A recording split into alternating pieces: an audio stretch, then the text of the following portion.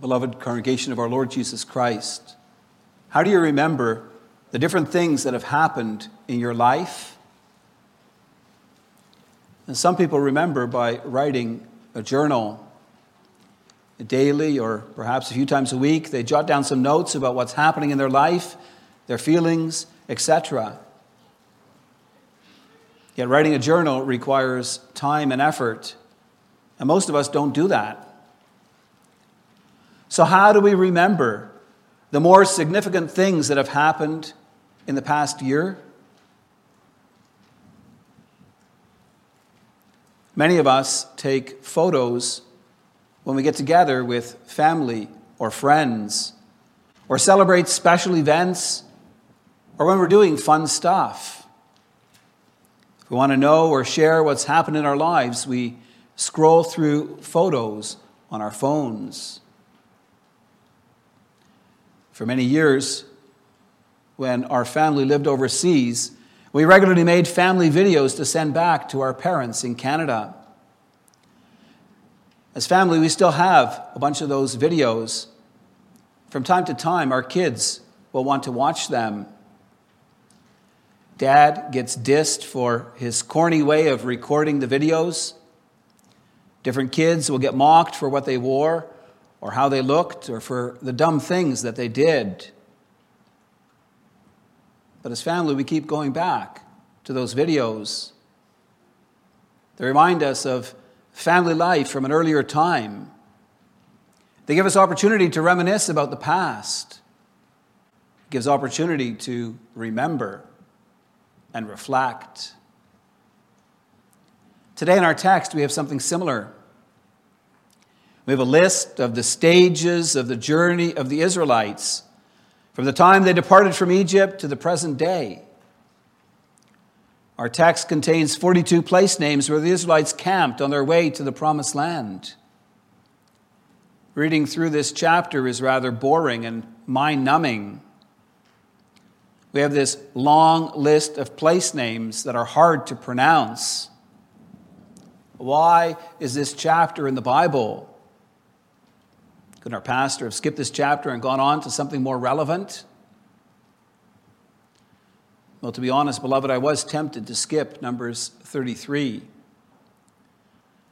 But in verse 2, we read, "At the Lord's command, Moses recorded the stages in their journey." God saw fit to include this chapter in his holy and divine word.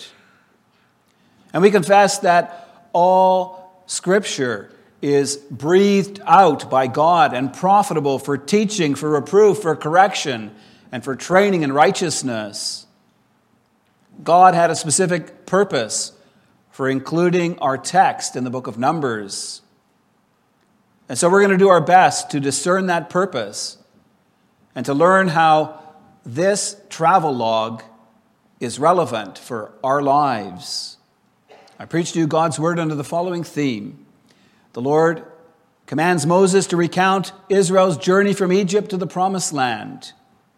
We'll see how the Lord provides lessons from their travels and gives encouragement for their conquest.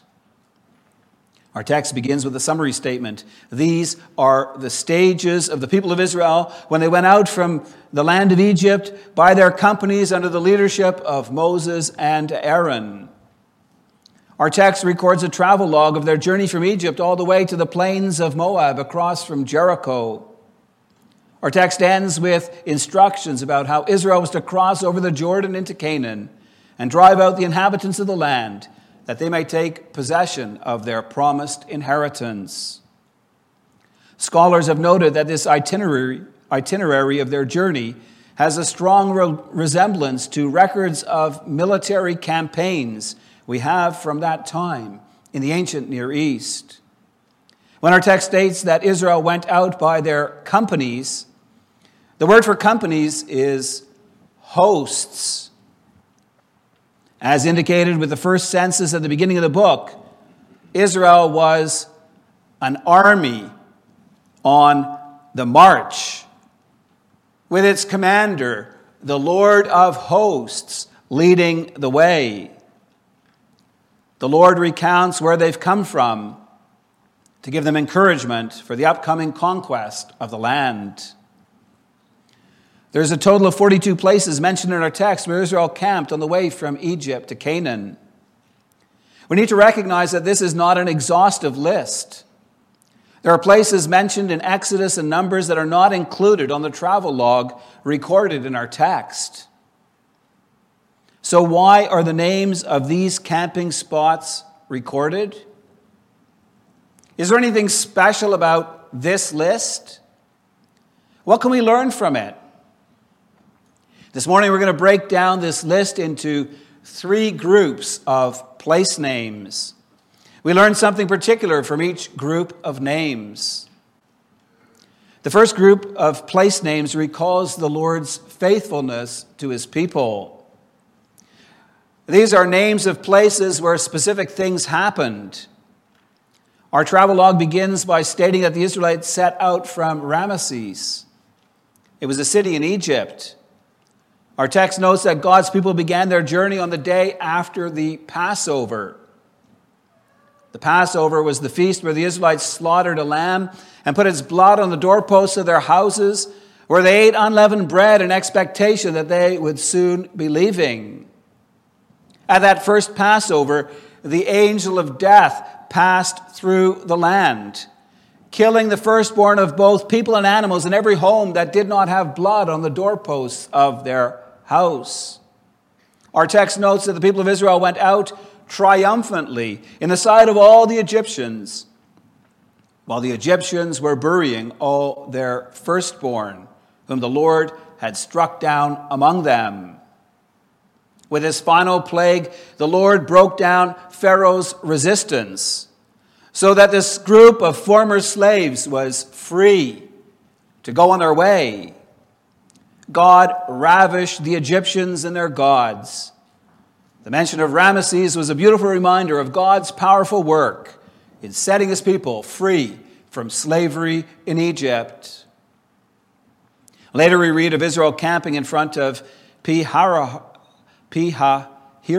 between Migdol and the sea. It is at Pi-hahiroth that Pharaoh's horses and chariots and horsemen and army overtook the Israelites. Israel was trapped with the Red Sea in front of them and Pharaoh's armies behind them. And yet the Lord came to their aid. He caused an east wind to blow and make a pathway through the sea on dry ground. The Lord led his people through the sea. And when Pharaoh and his armies followed them, the Lord caused the walls of water to crash down on them, and he drowned them. Thus, Pi-hahiroth was a reminder of how God saved his people from being re-enslaved by Pharaoh and his army. Parents would tell their children, "This is where the Lord cast Pharaoh's chariots and horses into the sea." It was a name associated with God's dramatic rescue of his covenant people. Our text mentions Elim, a place where the Israelites found 12 springs and 70 palm trees. Traveling through a dry and dusty land, this oasis would have evoked fond memories among some of the older Israelites encamped on the plains of Moab. Our text also mentions Rephidim, the place where the Amalekites came and fought with Israel. There's a juicy story that the Israelite parents could tell their children about that occasion. While Joshua and the Israelite army fought, Moses stood on the top of a hill with the staff of God in his hand.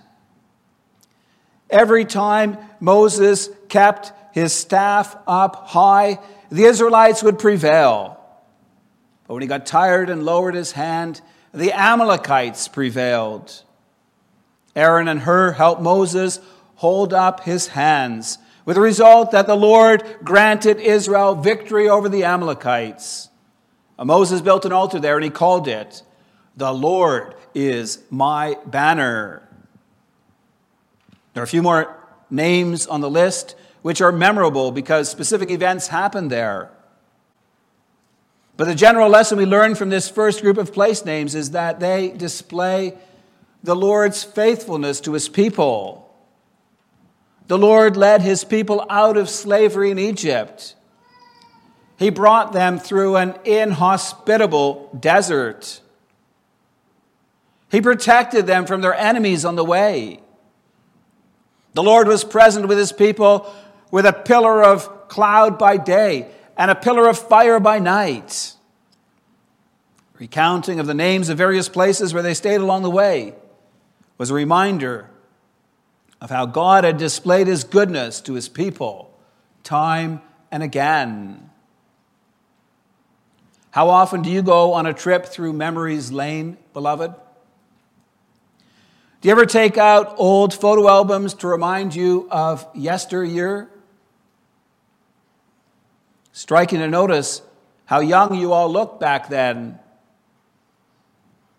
Think back to some of the more significant days of your life. It's good to remember God's rich blessings in family life. To think about your graduation, your profession of faith, your engagement, your marriage, the birth of children, anniversaries, etc. Can you see the Lord's hand at work in your life? Do you see his goodness towards you? Have you experienced his faithfulness in walking with you through so many different experiences in life? Sometimes we need to stop and reflect on the past to gain an appreciation for God's steadfast love and faithfulness. There's a second group of place names mentioned in our text. There are a bunch of places well known in Israel's history because they're places where the people murmured and complained against the Lord. Our text mentions Marah. It's a place where the Israelites could not drink the water because it was bitter, and where they grumbled against Moses. Moses cried out to the Lord, and he showed him a log, and Moses threw it into the water, and it became sweet. Our text mentions the wilderness of Sin. There the people grumbled, saying, "Would that we had died by the hand of the Lord in the land of Egypt, when we sat by the meat pots and ate bread to the full. For you have brought us into this wilderness to kill this whole assembly with hunger." In response, the Lord began to provide manna from heaven each day. For 40 years, during their desert sojourn, the Lord fed his people with bread from heaven. Rephidim is a place where the Israelites complained about a lack of water. They said, "Why did you bring us out of Egypt to kill us and our children and our livestock with thirst?"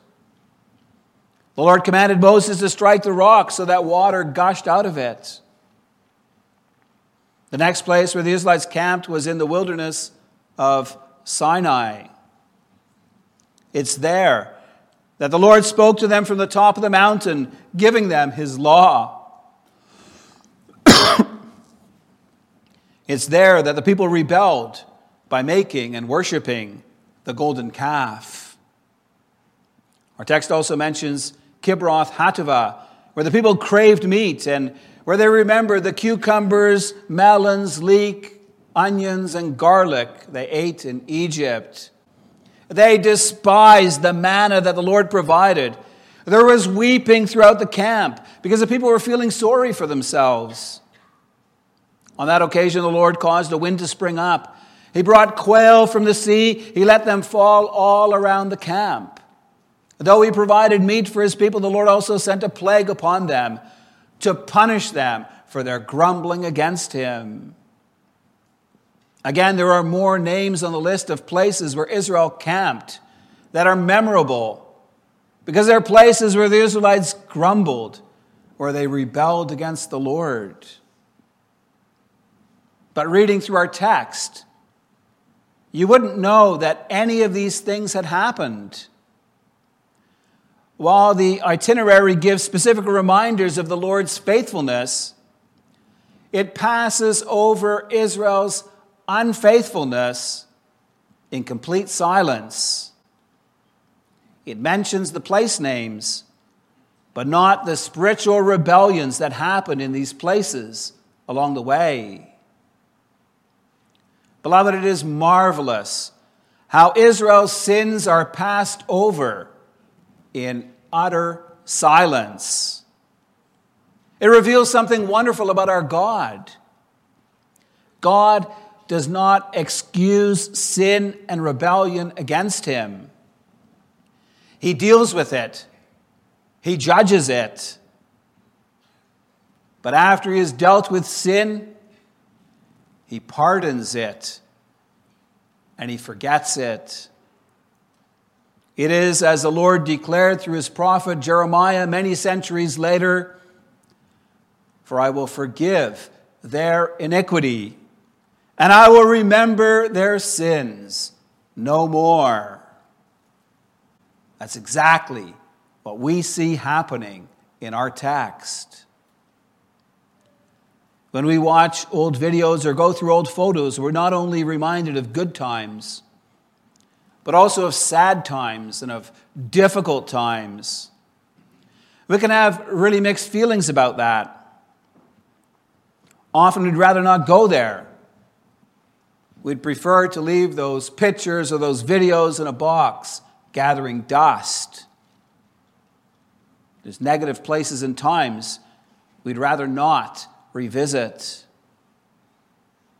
If we reflect on our walk with God throughout the years, we're reminded of our sins. We don't like to think of when we sinned against God in some kind of shameful way, or of the occasions when we succumbed to temptation. But it's precisely those occasions that drive home the message about the kind of God we serve. The Lord is merciful and gracious, slow to anger and abounding in steadfast love. He does not deal with us according to our sins, nor repay us according to our iniquities. When we've confessed and repented of our sins, God forgives. He no more remembers them against us. He wipes the slate clean. He removes our sins as far as east from west extends. What is it that matters to God? It's not that we were once foul sinners. It's not that we offended and grieved him with our sins. What matters to God is that we are in Christ, that we have sought and found forgiveness in his blood and renewal by his Spirit. What matters to God is that we are washed, justified, and sanctified people, not in and of ourselves, but through the grace of Jesus Christ. There's a third group of place names in our text.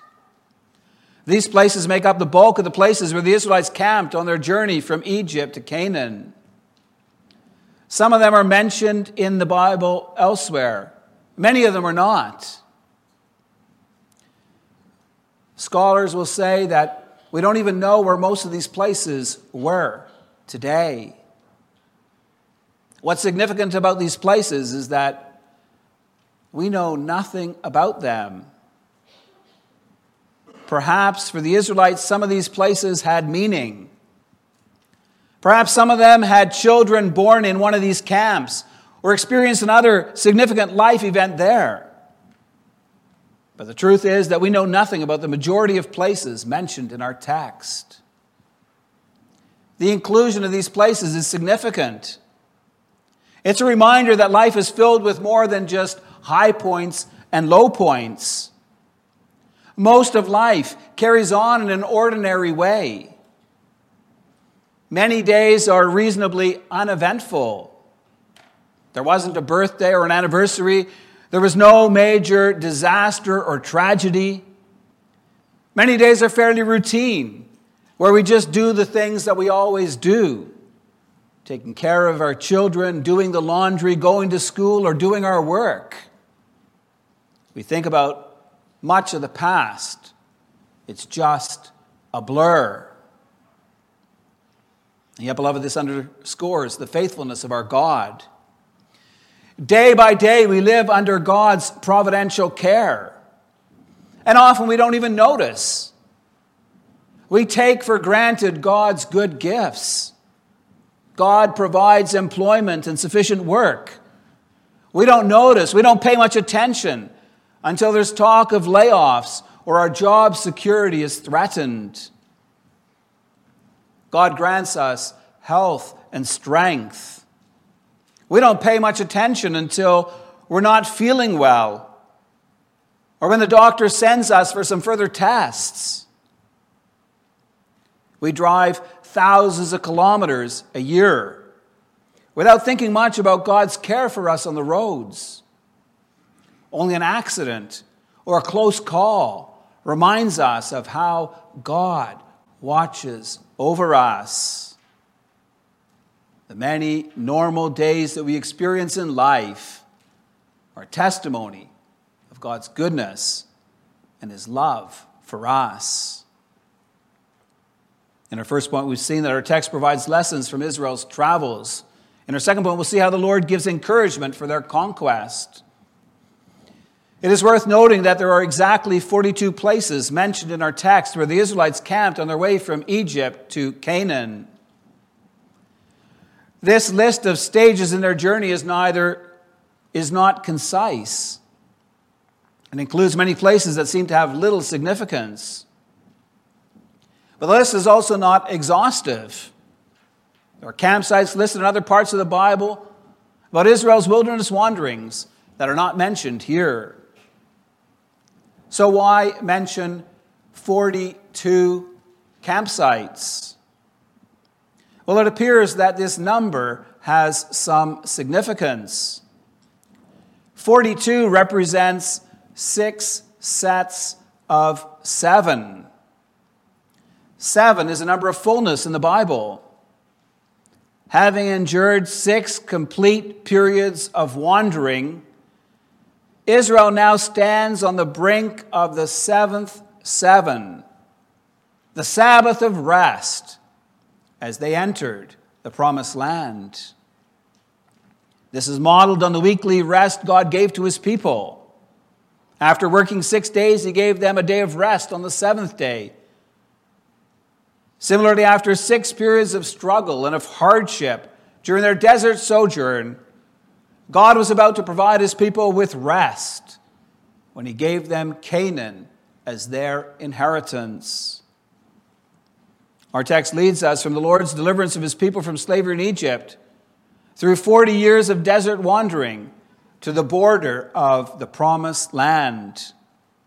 Numbers 33:48 describes Israel's final campsite as being on the plains of Moab by the Jordan at Jericho. In the last verse of our text, the Lord commands Moses to speak to the people of what lay ahead. Moses speaks to them about passing over the Jordan into the land of Canaan. He says, "And you shall take possession of the land and settle in it, for I have given the land to you to possess it." God had promised His people a land flowing with milk and honey. God had promised to give them rest. In our text, He assures them that they will be able to take possession of the land and to settle in it. Yet for Israel to experience the Lord's promised rest, they will need to drive out the inhabitants of the land. Our text contains not only a command for them to do so, but also a warning about what will happen if they don't. Just like at the beginning of our text, God brought His judgment on the Egyptian gods, so now He also commands the eradication of false worship from Canaan. Israel is commanded to destroy all the Canaanites' carved images and cast idols, and to demolish their high places. They're to drive out the people of the land so that they would not be contaminated by them. The problem is not just that the Canaanite religion was a false religion. It was a false religion of the worst kind. The Canaanites worshipped various gods whom they believed gave them rain and crops and fertility. They gave glory to various forces in nature rather than to the living God of heaven and earth. Their religion involved drunkenness and sexual immorality and the occult. The Lord did not want his people to be drawn into such wicked practices. And so the Lord puts a ban of destruction on these sinful people and on all their wicked practices. Centuries earlier, the Lord did not allow Abraham to inherit the land because at that time the iniquity of these godless people was not yet full. Yet now, some 400 years later, the Lord is going to punish the Canaanite nations for their wickedness. If Israel obeyed the voice of the Lord and purified the land of these people and their false religion, they would truly experience rest.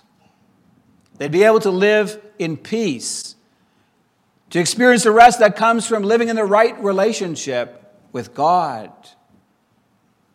But if they did not, then the Canaanites who remained would be barbs in their eyes and thorns in their side, and would continue to trouble them.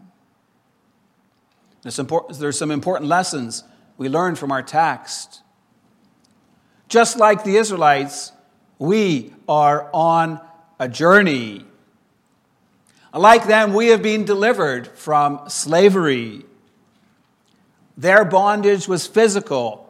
Their taskmasters were men with whips who beat them if they did not work hard enough. Our slavery was spiritual. With the fall into sin, our nature was corrupted so that we were slaves to sin and in bondage to Satan and his forces of evil. God delivered Israel from slavery with a mighty hand and an outstretched arm.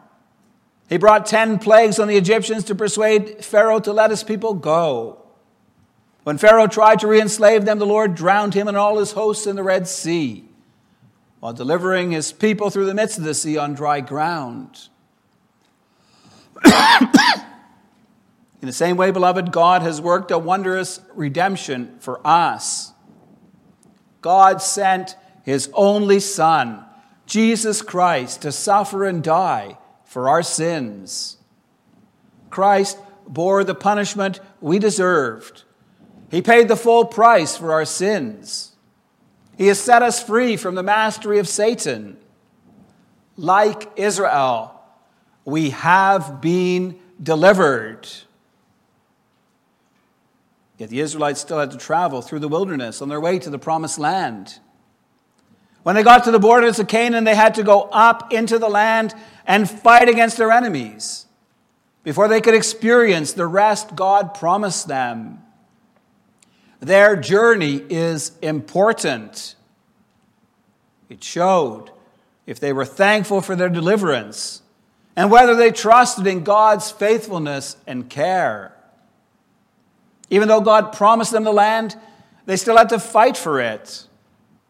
They would not experience rest unless they put God at the center of their lives. Like the Israelites, we too are called to fight the good fight of the faith. For us, there is a great temptation to compromise with the world around us. We are easily influenced by the attitudes and by the morality of the world around us. We often want to enjoy the pleasures that this world offers. But beloved, while we live in this world, we are not to be part of the world. In John 15:19, Jesus said, "If you were of the world would love you as its own. But because you are not of the world, but I chose you out of the world, therefore the world hates you." Do we experience that, beloved? That the world hates us? Or are we so accommodating to the world and to its practices that people don't even notice that we're Christians? We need to remember that as God's dearly loved people, we are sojourners and exiles on earth. Peter speaks about this in 1 Peter 2. He writes, "Beloved, I urge you as sojourners and exiles to abstain from the passions of the flesh, which wage war against your soul."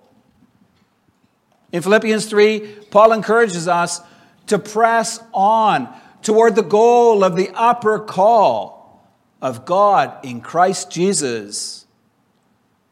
He warns of the temptation to walk as enemies of the cross of Christ by making the pleasures of this life paramount, with minds set on earthly things.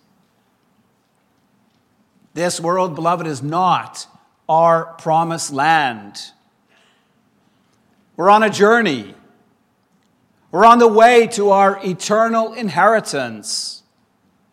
God has promised us life with Him in joy and glory on new heavens and a new earth. How do exiles and sojourners live? They remember this life. What we experience here and now is not it. The best is yet to come.